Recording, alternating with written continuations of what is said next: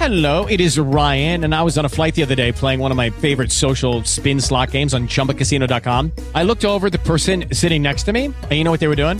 They were also playing Chumba Casino. Coincidence? I think not. Everybody's loving having fun with it. Chumba Casino is home to hundreds of casino-style games that you can play for free anytime, anywhere, even at 30,000 feet. So sign up now at ChumbaCasino.com to claim your free welcome bonus. That's ChumbaCasino.com and live the Chumba life. No purchase necessary. VGW. Void where prohibited by law. See terms and conditions. 18+.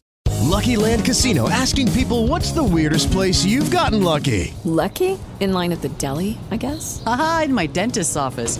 More than once, actually. Do I have to say? Yes, you do. In the car before my kids' PTA meeting. Really? Yes. Excuse me, what's the weirdest place you've gotten lucky? I never win and tell. Well, there you have it. You can get lucky anywhere, playing at LuckyLandSlots.com. Play for free right now. Are you feeling lucky? No purchase necessary. Void where prohibited by law. 18+. Terms and conditions apply. See website for details.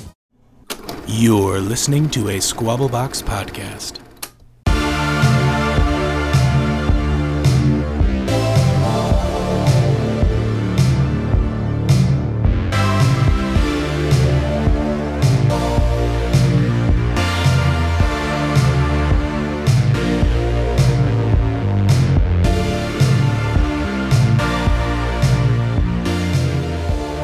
Hi, welcome to yet another edition of the Attack of the B-Movies podcast, starring, I don't know if I'd say starring, really. But anyways, hosted by myself, Johnny, and my co-host, James.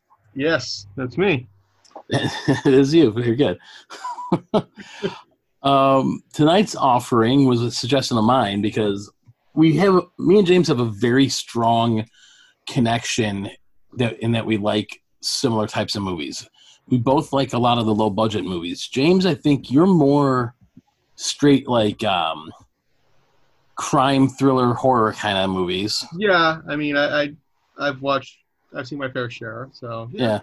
And I lean generally more towards the sci-fi and possibly, like, the still horror side. That's where we have the crossover mainly. Mm-hmm. So, and what I like about doing the show with James is that he bounces ideas off me for movies, and I get to see ones I never saw before, like Maniac, or that I haven't seen in 30, 40 years, you know. Mm-hmm. I guess not 40 years. I guess not 40 years, because that would have put me at 2. Say 30 or so. So tonight, it was one I picked, and it's a movie called Zombie Nightmare. Yes, Zombie Nightmare, and I had heard about this. I'd known it was on MST3K. I hadn't really seen it before, so I figured I do want to check this one out. And I would say first off the bat, the voodoo elements, I didn't expect it to have voodoo in it. There's not too many. I haven't seen too many horror movies that do, so that kind of stand out to me. But that is definitely there in some scenes. I mean, not the most accurate depiction, I would say, but it's there nonetheless. So. Yeah, the voodoo part of it was something I didn't expect either, because I don't think they really ever say they're in an area where you would have voodoo. Mm-hmm. Right. I mean, not that voodoo's only in one spot, but generally you think Louisiana, like New Orleans, right? Mm-hmm. Yeah, and actually, so this movie is an odd one to me because it only had a budget of $180,000. It's Canadian production. New World Pictures is actually they weren't really a small, well, maybe back at this point they were small, but I thought they grew, or I'm thinking of somebody else maybe. Oh, I'm thinking New Line Cinema, my bad. But it stars Adam West and Tia Carrere. Now, I don't know if it's her first movie. I believe so, and come to find out, I had watched Double Impact recently, and she had auditioned for the role of Jean-Claude Van Damme for his girlfriend in the movie, for his character Alex. So that was interesting, and she was in True Lies and Showdown in Little Tokyo. So she was in True Lies. That's right. Yeah. I always thought she was an extremely underutilized actress in Hollywood. Like, I always thought she was underrated and underutilized. I can see that. Yeah. I mean, she wasn't a bad actress. Mm-hmm. She did a lot of her own stunts. I mean, she was in Wayne's World. I mean, so she had some roles in big movies, but she just never seemed to really take off the way I had always thought she would or hoped she would. And part of it's because I just thought she was gorgeous when I was younger, and I still do, even at her whatever age she is now. I still think she looks fantastic. Yeah. But like, I remember she had a run on a TV show called Relic Hunter, which was kind of like playing on it was like the late 90s, and Tomb Raider was popular. Right. I've seen parts of that, so I'm familiar with it. It's actually a fairly good show. I enjoy it. I have all 3 seasons of it. I like it because I'm a treasure hunter kind of fan. Like, I watch Oak Island and Nazi Gold, all that crap. Mm-hmm. It just, the archaeology of it and the treasure aspect both get me, you know? Mm-hmm. And I see what you're saying. And when they started talking about a Tomb Raider movie, I was like, oh, maybe they'll tap her to play the part because she plays a similar role. Mm-hmm. Okay. And they didn't. And I was I was like, oh, nothing against, Angelina Jolie, but honestly, I think I like the career better. I just do. And I had seen one of the Angelina Jolie ones. I fell asleep during it. Maybe I was just tired, but I remember dozing off, and like I only seen probably the first half hour of the movie, and then I fell asleep. I mean, the first one wasn't horrible completely, but it wasn't great. It was okay-ish. Mm-hmm. So now, the interesting thing about this movie is that not only we know a lot of actresses and actors from Hollywood get their start, in these kind of movies. Mm-hmm. But Adam West? Yeah. Now, I mean, granted, this was the mid-'80s where he basically took any role I think he could get. And he did his best William Shatner impersonation in this movie. Pretty much, yeah. But you're talking about a guy that, like, played Batman, and then the next time I saw him, I was, like, 13 watching a crappy VHS tape of Lady Chatterley's Lover, and there's Adam West. There's like some weird painter or something or artist, or I don't even know what he is. He's wandering through and he ends up in all these scenes where they're doing it. And I'm like, what the hell's going on here? So I saw him in this. There is a guy in it named John Michael Thor, who he's the main character as we get into it. The musician Thor is, that's who he's known as. Yeah, I didn't know that. He was also He was the first Canadian to win both Mr. Canada and Mr. USA titles. Oh wow! Okay. He as a bodybuilder during that career, he won 40 titles around the world, and he's the front man for the heavy metal band Thor, like you said. Mm-hmm. He was in Zombie Nightmare, clearly, in Rock and Roll Nightmare, which I have to rewatch because another buddy of mine, Cameron, told me I should. He said I got to watch it, and I remember watching it a long time ago. And I kind of saw it the way I saw this one, like up late night on some whatever channel, Mm-hmm. I don't remember him being in it, but I have to watch it again. It's just bizarre. Yeah, but then the worst part about it, or not the worst part, but the most amazing part about it is John Michael Fasano is credited as a screenwriter. He worked on big blockbusters after this. Like he's known as a script doctor in Hollywood. Okay. He worked on Tombstone, Die Hard with a Vengeance, and Judge Dredd. Oh, FX too, which I remember that was 86. It was about a year prior to this movie, to tonight's movie. And I liked FX. I thought it was, and Tenement, which is 85. Tenement is a fun kind of, well, I don't know if fun is the right word, but it's 85. I've seen that one, Tenement. Game of Survival. It's kind of violent and brutal, but I've seen it. So, yeah, I didn't know he worked on that one. Interesting. Yeah, and he also was, I believe, the scriptwriter for the one I just movied, Rock and Roll Nightmare. So it's just funny. I believe he co-wrote the screenplay for Another 48 Hours also.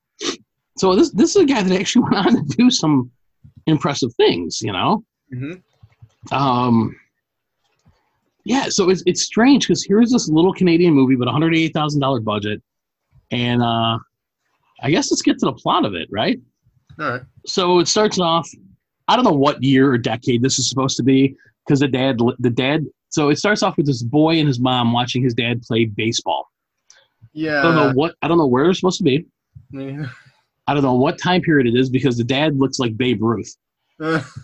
He's like this chubby dude wearing his pants up to his chest and his like shirt too tight. But they're walking home, and I'm assuming it's like the 50s because there's a group of there's two. I want to say it's two white kids, and they're hassling a African American girl. Yeah, I remember that. And it's funny because he breaks it up. So his wife and kid are there. He has a baseball bat. Now you would think, hit him with the baseball bat. No. I was thinking maybe they would use the bats to fight zombies. I thought. Well, oh, you thought it was just jumping right into the zombie part? Oh, yeah. No. Au contraire, mon frere, no. So the funny thing too is I'll get to this in a second. But so the dad just like runs in and like I don't know what he judo tackles. I don't even know what it is. He just kind of tackles one guy out of the way into like a bush or something. And then he picks up the other guy, spins him around and throws him. Like some bizarre wrestling moves, right? And before he makes sure that they're down or running away, he goes over to the girl and he's like, hey, are you okay? And in the meantime, one of them gets up and has a knife and it's a switchblade and he flicks it open. Yep. The wife and kid are there and the dad gets stabbed. Like you think the wife and kid would be like, oh, look. Mm-hmm. Yeah. So as you're saying, they get, the baseball player gets thrown on the ground. I believe that was the dad. The dad gets stabbed, yeah, and dies. Yeah. And the dad dies from the stab wound, which I don't recall where he got stabbed, but it was. I mean, you could die from one stab wound. I mean, granted, mm-hmm. But it just seemed kind of like, you probably should have made that a little more intense. I guess I don't know. I mean, it was clearly a made-for-TV movie, is what it looked like. Mm-hmm. So we fast forward and we see his son, Thor, or as he's called in this movie, Tony, who looks nothing like either of the parents that he had. He looks nothing like the father, right? Yeah. He looks nothing like the mother. He's got long blonde hair. Right, and he has muscles, right? He's worked out quite a bit. Yeah, or juiced. Yeah. And he's wearing this bizarre shirt where the sides of the arm are cut completely open. It's just bizarre. So he is he honest? No, he goes home first. He's playing baseball. He goes home, whatever, and then he's got or he kisses his mom goodbye, and he's got a baseball game. And he goes to the game, and he's stopping at the store on the way home. And it's hilarious because the store he stops at is run by a guy. Oh, God, I wish I remembered the guy's name. The guy had like an Italian accent, but he had like a Jewish name. Yeah, I know who you're talking about. The shopkeep, like the name had nothing to do with it. Yeah. So in an ironic twist of fate, he breaks up a robbery at the store. He goes to leave. And he's walking out, and he does not get killed by one of the perpetrators. Instead, he gets hit by a car. Now, I did skip a small part because let me premise that by the carload of kids were actually shown prior to this partying at a nightclub. Yeah, I mean they were messing around. They were bothering the patrons, threatening them. Which is funny because I had watched. A couple of days ago, I had watched Hatchet for the Honeymoon, which also has some nightclub scenes in it. I mean, that's 70s, but I don't know what's with me and watching movies with nightclub scenes in them lately. So the leader of this group, this kid Jim, I swear I've seen him before. I looked him up. I don't think he ever was anything else. Okay. He's just a total like dweeby looking douchebag. He's got like a lion. He's got a typical like 80s or current day Canadian haircut. Yep. And the bar they're in or whatever it is just so lame looking. It seriously looks like a Bennigan's in 1985. Mm-hmm. No, Bennigan's would have been more hopping. They have like tchotchke shit everywhere. Yeah. Pretty much. So, it's like there were people dancing and it's messed up. So they get kicked out, and he's like drunk and reckless, and they're driving his dad's car, and he hits the guy Thor, and they take off like they're screaming, and it's 2 girls and I think 3 guys. It's Jim, Amy, who is Tia Carrera, Bob, Peter, and Susie. Yeah. Now you really kind of feel bad for the rest of the gang because none of them are really that bad. Right. I mean, they're just hanging out in there. But what I couldn't understand why was anybody afraid of Jim.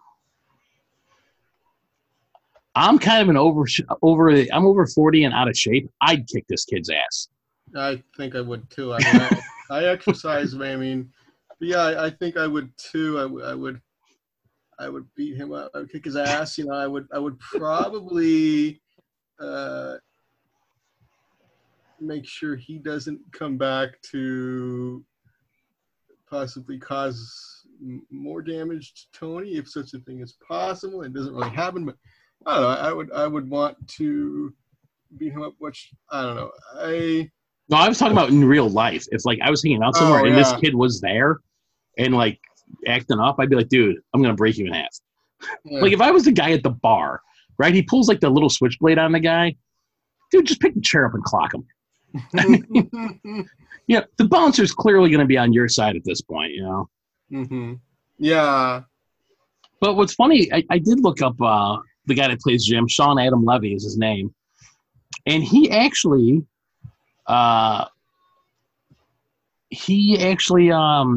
did some other stuff. I mean, he had a couple little roles here and there, like his bit parts, but he had a production deal with 20th Century Fox, producing movies for. He produced The Watch with Ben Stiller, Vince Vaughn, and Jonah Hill. Mm-hmm. His television company, 21 Laps, that might sound familiar, produces ABC or the ABC comedy series Last Man Standing. And also they produce Stranger Things. Oh, okay. Which is really strange. I mean, I guess he's a better producer than actor. You know what? If his role was to play a douchebag, he did a great job. Yeah. I mean, let's be honest. I mean, the fact that he liked running, he's like, they asked him how he felt about. Oh yeah, because he's all jittery after they stop somewhere. Yeah, but they asked him like, how did it make you feel? You know, after he ran into Tony, he said, "Oh, I kind of liked it." You know, I had the power to kill that guy in my hands or whatever. Yeah. So he gets hit. The Jewish, Italian, whatever deli store runner, whatever he's supposed to be, comes running out, and there's somebody else there that knows Tony too. I don't remember if he just sees him on the street or what. And he goes, "Come on, let's get him back. Let's get him home." Maybe you could have called an ambulance. Yeah. I mean, maybe Tony wouldn't have died if you called an ambulance instead of brought him home. Right. Because now think about it. Now, if he is dead immediately, now you're driving a dead dude around in your car. And now you're bringing him home to his mom's house going, "Hey, sorry, Tony got hit by a car. Here he is, but he's dead." Like, none of that made any sense to me. Yeah, I mean, I would have to agree. It doesn't really make sense. It's like, okay, and how did they know that? I don't know how they knew about the voodoo priestess. That. So they get Tony home and they put him on a table in the backyard or something, because that's where the mom wanted the dead kid. So she tells him to go get Molly. Molly McKembe is the voodoo priestess. She's the girl that her husband saved, so she owes her a favor. So apparently it's common knowledge in this town that voodoo is real. Mm-hmm. So they go and get. So one guy calls her a kook or whatever, and they go get her. They bring her back, and she says, "Listen, I can't bring him back completely to life, but I can bring him back far enough and long enough to allow him to avenge his death." Yeah, and that's how he becomes a zombie. Now, it is kind of funny that it's called Zombie Nightmare and there's only one zombie. Yeah. I think that's the part that kind of surprised you a bit, because if you look at the cover, there's like 2 or 3 like zombie looking creatures on it. Right. I thought there'd be more. I mean, I don't know why they didn't do more than one. I mean, maybe they could. Well, I guess the hands at the end. They only had $108,000. So yeah. So we followed the next.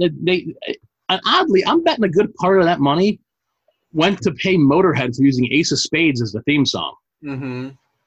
That would make sense, yeah. Which really was a surprise to me. So next scene is we see this kid, Jim, clearly a fantastic, upstanding citizen, throwing pasta at his mom and driving off in his Porsche. Yep. Crossing the center line with reckless abandon. Yeah, that was his parents' car or his dad's car? Because the Mercedes was the one he hit Tony with was his dad's, yeah. Oh, okay. Yeah, that would make sense because, I mean, I don't know why he didn't just drive his Porsche in the first place. You can't put 5 people in it. Oh, okay. And then they dropped the Porsche off at the guy's cousin's house or whatever, or cousin's place to fix it. So they show some more douchebaggery with the kids. And he's hitting on this woman at he's trying to hit on this waitress at like a burger stand or whatever. And he's got to be all of what? I mean, they imply he's like all of 18, 19 because they can't drink legally. Right. And the waitress is maybe in her early to mid 20s. And there's a couple of good quips she makes at him. And like some other guy sitting in the car laughing at him. He's like, "What are you looking at?" Like he starts threatening like other people. And I'm looking at this. I'm like, clearly no one is afraid of you. Right. But why your quote unquote gang, who all dress like preppies, pretty much afraid of this guy. Maybe because he's the one wearing the button down half unbuttoned. He was wearing the jacket, right? Yeah. And what I was thinking, I talked about them in my review. I was saying that too bad that they don't have what it takes to stop a zombie. Oh well. At least they make for some good batting practice. I can't say I expected such a focus on impalement, so the kills get points for that, right? And I was thinking, well, maybe they should have all worn leather jackets or something like that. I think that would have helped, right? Maybe pompadours instead of mullets. Well, it's funny because all the rest of the gang are relatively normal-looking kids. Mm-hmm. None of them have long, disheveled hair. None of them are acting completely like the rest of them felt bad about what happened. Mm-hmm.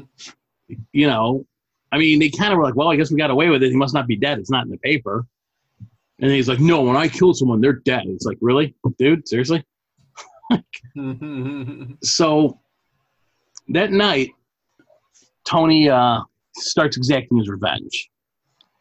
He tracks Peter and Susie. Now, this is where I kind of feel bad, right? Because, like, he's going after the people that killed him. Really, it was only the one dude.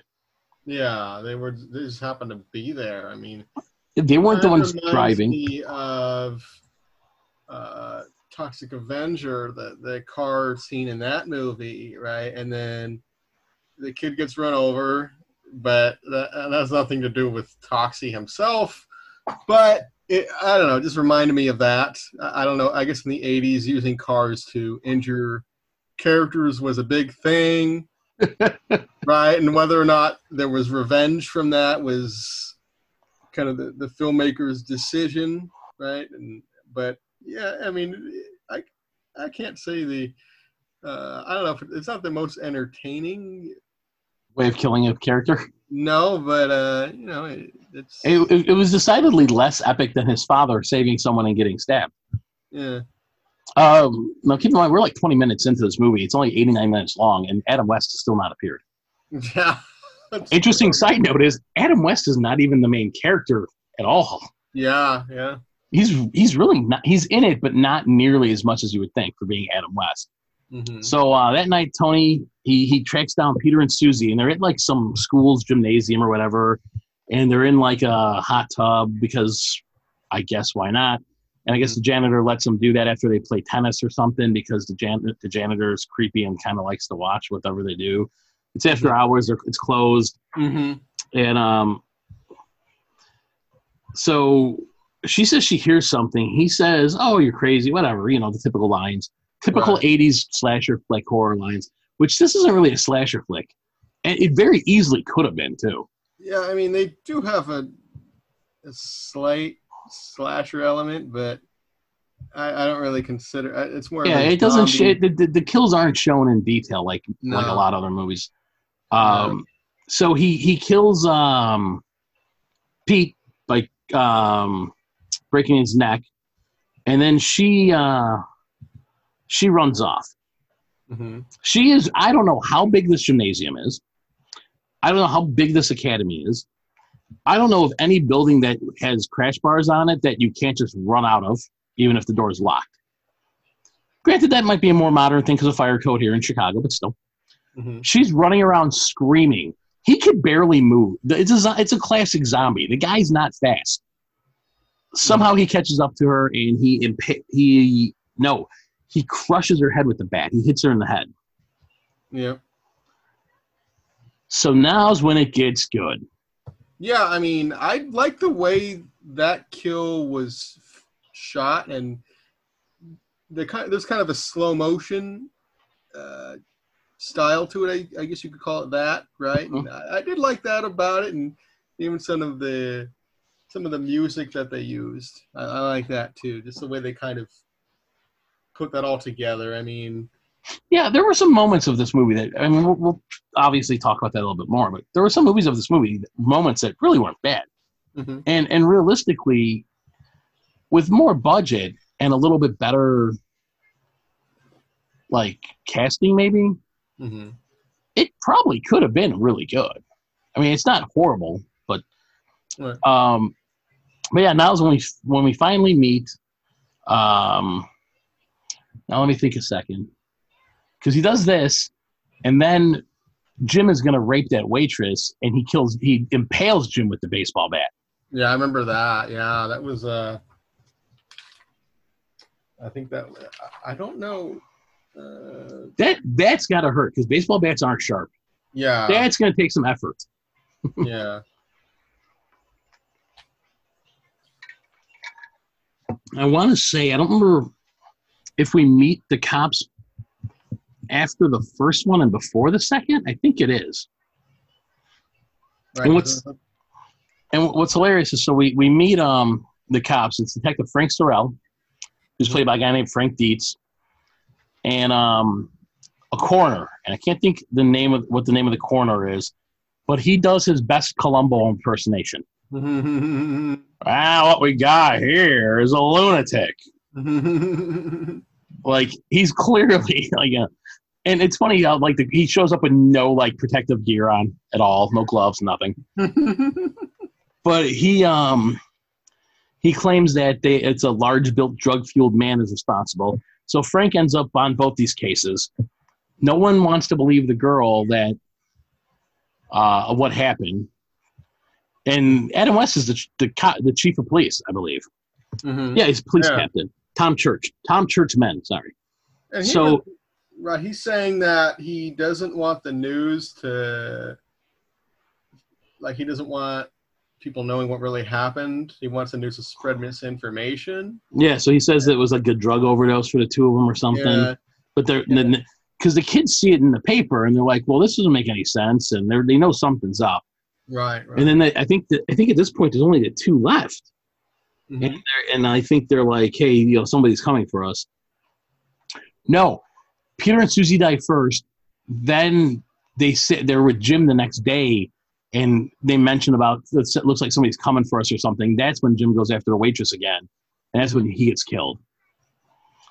And so Tom Churchman, he goes, oh yeah, we already have a suspect, and it's just like complete lunatic, like typical like 80s punk rock looking guy. The Mohawk. Yeah. You got the Mohawk. I remember that. It's totally like it's like Bebop from Teenage Mutant Ninja Turtles, only not in rhino form, or was that Rocksteady? Yeah, well, whichever one it was. Yeah. And he's like kicking the shit out of like three cops, like getting them off them. And somehow Adam West just walks by and like clocks him like once or twice, and like lays the guy out, but then he gets up again. So he's like, "Oh, that case is closed. Deal with it." Right. But Frank Sorrell, being a good detective, can't accept he's it. not convinced that the case is closed, which I like that about him. That he was trying to get to the bottom of things, right? Yep. And I like that about him. He, I don't know, he's probably not the most memorable detective, but I like that he didn't just stick with what Kurtzman said. Yeah, and I thought Frank Dietz actually did a pretty solid job playing him, to be honest. I can't say a lot of the acting was really bad, except that for some reason Adam West was acting like the stereotypical William Shatner. The way he would talk and like some of his mannerisms, I was like, So Sorrell's looking at the photographs, and he notices in the background that Molly, the voodoo priestess, is in the pictures of both of them, and he tries to convince Captain Churchman that something's up. She must have something to do with it, and he's like, "No, you're wrong." They go out for drinks or whatever. He's trying to he's clearly trying to brush this whole thing off and hide it.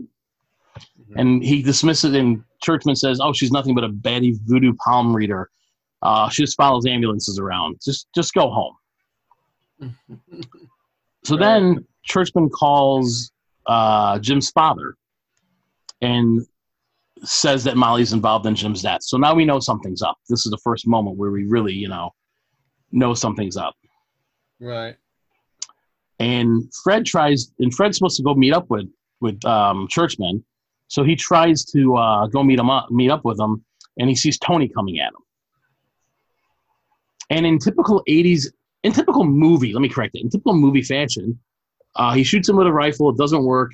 Fred gets in his car. The car won't start. He leaves the door open while he's trying to start the car with the zombie coming towards him. Now, not saying that Tony couldn't rip the door off, but still. So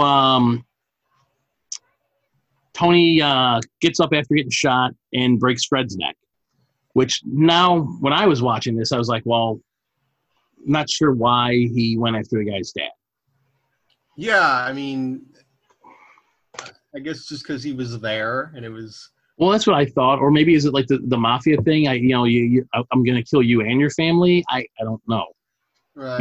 He didn't kill the mom. He didn't go after the mom. Just Fred.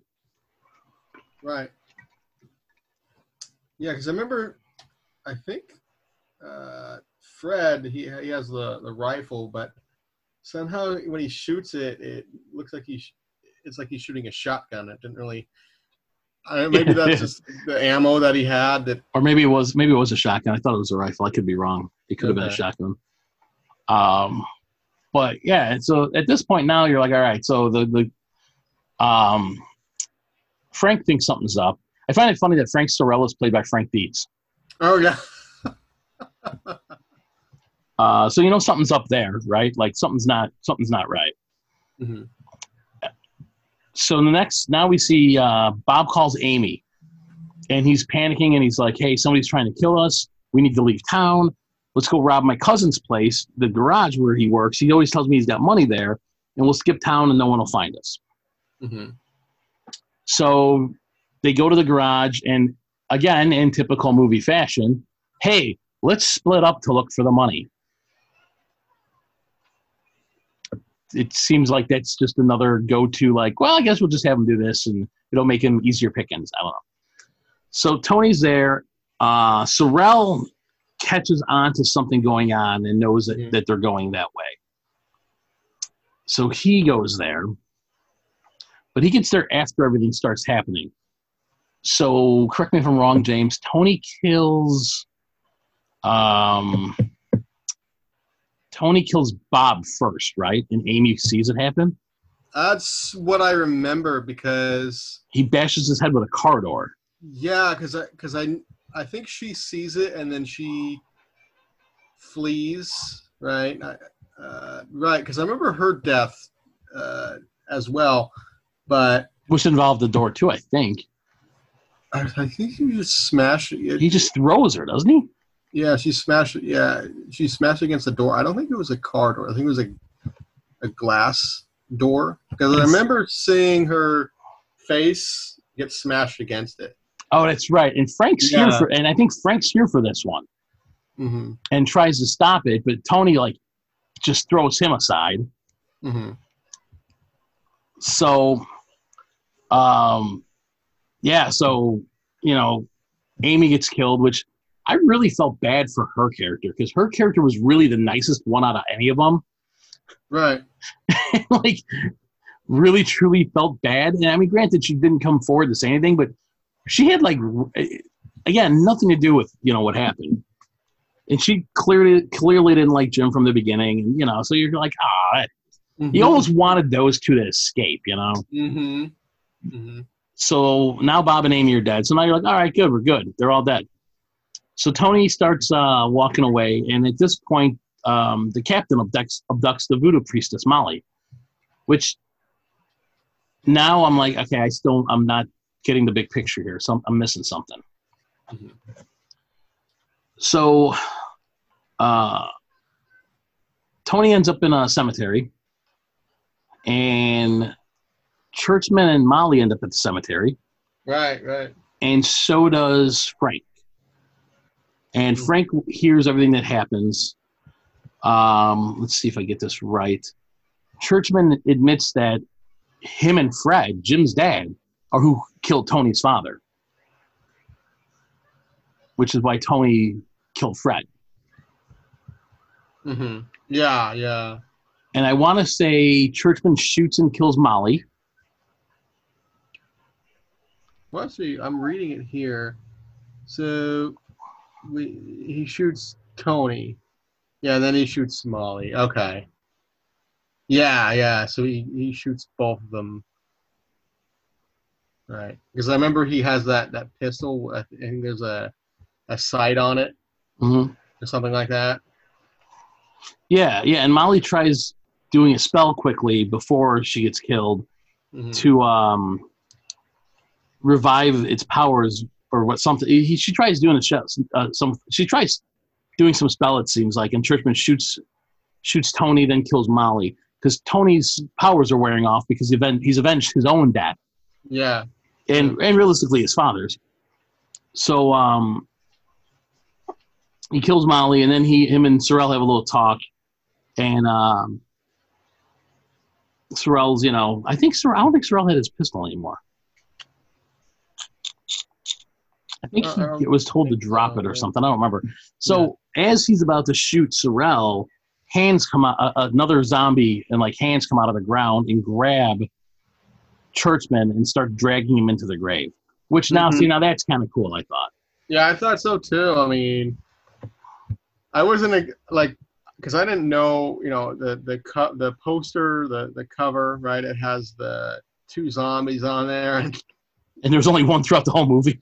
And there's okay, I guess that's the second one in the poster, right? And so I guess in a way we have both of them on there, right? But yeah, I like that because. And you see a red glow in the hole he's getting pulled into, kind of seemingly saying you're going to hell.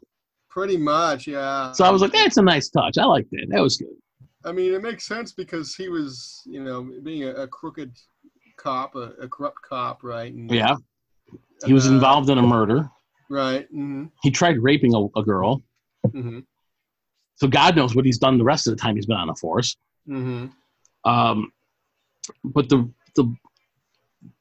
end of this is Sorrell walks over after he's begging for help, and Sorrell's just kind of nah. Pretty much, yeah. And so Sorrell looks at the tombstone, and it turns out it's Tony's father. Mm-hmm. The tombstone's for Tony's father, so he avenged his own death at the end, Mm-hmm. Which I'm assuming maybe that's why Tony went to the graveyard. Maybe he was just going to collapse and die there by his dad. I mean, makes sense being a zombie. I mean, and the fact that, okay, my dad's here, as you were saying, right? I might as well just come here and live out my last couple of moments and let Churchman and Sorrell and Molly fight it out or whatever. Yeah. Right? Nowhere to be seen the rest of the movie. His mom. Right. She seemed to have absolutely no problem letting her son run wild and kill a bunch of people. Mm-hmm. So that's where it ends. Sorrell just kind of, walks off. Mm-hmm. So this was the one I recommended. It's not nearly as gory as a lot of our other ones. I mean, yeah, what did you think? I mean, yeah, I kind of liked it. I mean, it's kind of a fun watch because it's a fun watch because to me it's not a horrible plot. No. And some of the acting's not bad. And Tia Carrere's in it. Right. I mean, not much, but she is. But it's not really a horrible movie. And like I said, I think with a better budget, this could have been a good movie. Yeah. So you actually found yourself kind of liking it, huh? Yeah. So did you laugh most of the way through it, or? I mean, I did have a couple good laughs. Yeah, I mean, I would probably laugh more if I watched it again. I would say so, right? And maybe I'll check out the MST3K version at some point and see if I get any laughs from that. See, it's funny because going back and revisiting MST3K episodes that I've been doing like for 10 years now since I got them all. A lot of the movies I see, and especially the early episodes, like season 1, which is rare to get, but I have like most of them, and like this one, a lot of the movies they do, I'm like, holy Christ, I saw this when it was on TV. Like after I'm watching it, I'm like, oh my God, I remember that movie. Like sometimes I remember there was one movie too. One had to do with this race car driver trying to get across country where there's no gas to like the free part of the country, and like everyone's rooting for him. And I couldn't think of the movie. They made fun of it the first season. So when I was going through my episodes, I'm like, oh my God, that's the one. And another one had to do with Area 51 or UFOs or something, and astronauts getting murdered to keep it covered. I'm like, I saw that too. Like when I was a kid, I thought these were good. So Zombie Nightmare is one of those where I'm like, oh my God, I remember watching this. Yeah, I enjoy it. Thor not only plays a zombie, but he wrote much of the incidental music, and his band and him did the heavy metal riffs. All right. And the synthesizer music was played by the band Thorchestra, or actually by him and the band called Thorchestra. Because I'm thinking of the music that was used specifically in the scene where Tony pursues Susie, because it kind of had almost an industrial sound to it. Right? They had the synth in it? Yeah, and I like that. Yeah. So he did the heavy metal riffs. His band did the heavy metal riffs and the synthesizer music. Like I said, Thorchestra he had a hand in that, obviously. Right. Okay. Also, Motorhead, who never was huge mainstream, but had a few hits. Their big hit, Ace of Spades, was played during the opening credits of this movie, which I was very surprised.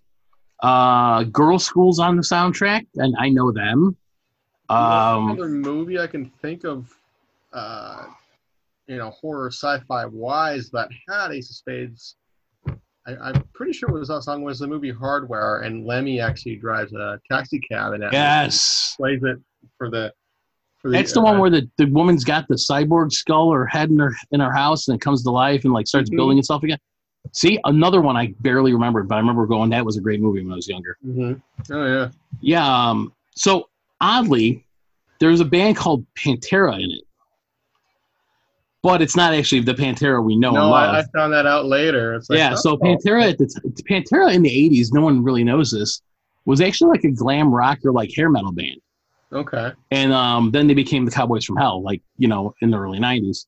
But the Pantera in the band was actually John Michael Thor's wife at the time, who was a backup singer in his band, and that's what her stage name was. Nighthawk was on this too, and I've heard them before. Okay. So it's weird how it really wasn't like Virgin Steel. I forgot they were in that too. Not a huge band, but yeah, they I thought they actually put together a pretty enjoyable horrible movie. Yeah. Yeah, I think so too. The what did you think of the zombie makeup? I mean, not the most well thought out, I guess. Not the most convincing. Would you believe that receptions to the movie were generally negative? Yeah, I mean, it seems to be the consensus on IMDb anyway. I mean, Oh, here's a quote from Mary Jo Pell from Mystery Science Theater. Described the movie as painful and that the members of the show thoroughly, intensely, and unequivocally hated the movie. Wow. yeah. Not a lot of good by anybody to say from it. I don't know what it made. It had a limited theatrical release. Mm-hmm. And New World, no. And then it was released on special edition DVD in 2010. There is a Blu-ray that I ended up getting that, which is... there is a Blu-ray of it. Yeah, Code Red put it out, and you may, if you do end up buying that, you do kind of want to look around because Code Red's releases tend to be limited, so prices will vary depending on where you look. So, are there any special features? Yeah, so I watched. There's an interview with the director, and then they have like a cast and crew interviews, which which I haven't watched that one yet. And then there's also. Are these like from back then, or? I'm not sure. I only watched. Because that would be interesting if they were like them now. Yeah, I'd have to check out one. But I did watch the interview with the director, and he talked about some of his other movies and some other things he had been involved in. And then there's one called, well, on the back of the case it listed as Bucket List Theater, but what it actually, I don't know why they put that, but it's actually, I think her name is Antoinette, and she's like a horror hostess, and she talks about the movie for a few minutes, and she shows some of the scenes from it, and then I guess you could watch it. So I watched that, and you could watch that, and then it'll play the movie after her introduction. So there's that way to watch it too. But I think it's the same, regardless. Mm-hmm. Right. Yeah, I mean, it was also called. But here's a more glowing review. This guy's on par with us. Brett Cullum from DVD Verdict called it a charmingly cheap Z-grade zombie thriller. Mm-hmm. Now we do a B-movie podcast. Does this fall below that? Now, would you like to see this one remade? I mean, I think in a way, maybe if they were to kind of focus on some of the voodoo aspects a little bit more, right, and maybe have some... Like use some actual terminology that might be correct and stuff? Yeah, and, perhaps have that play a bigger role, right? And maybe they could have, maybe the makeup, they could make some improvements with it. I mean, not the worst makeup I've seen, but it did. Well, it's only one person that had makeup on.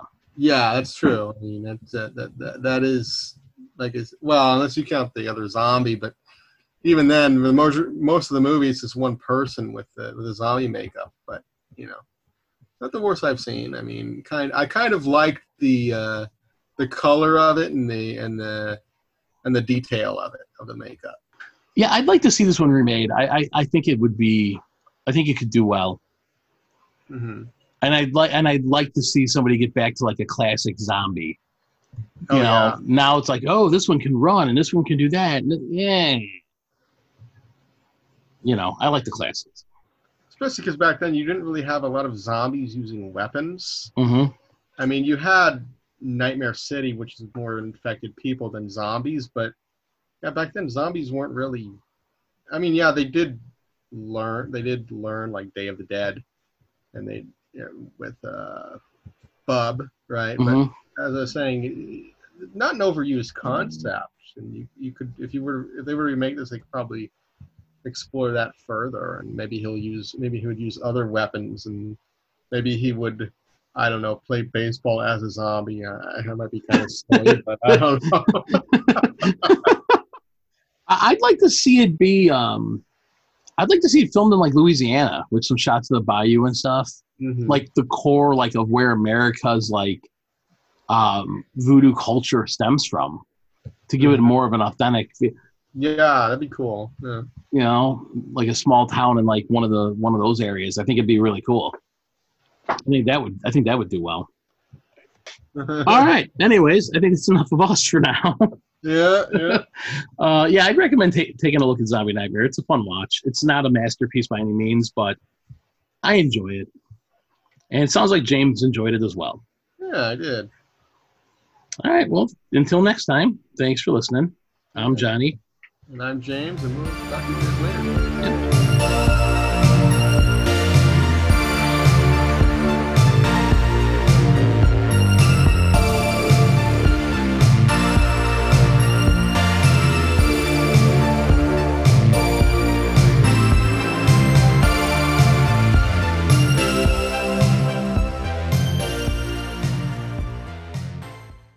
You've been listening to a Squabble Box podcast.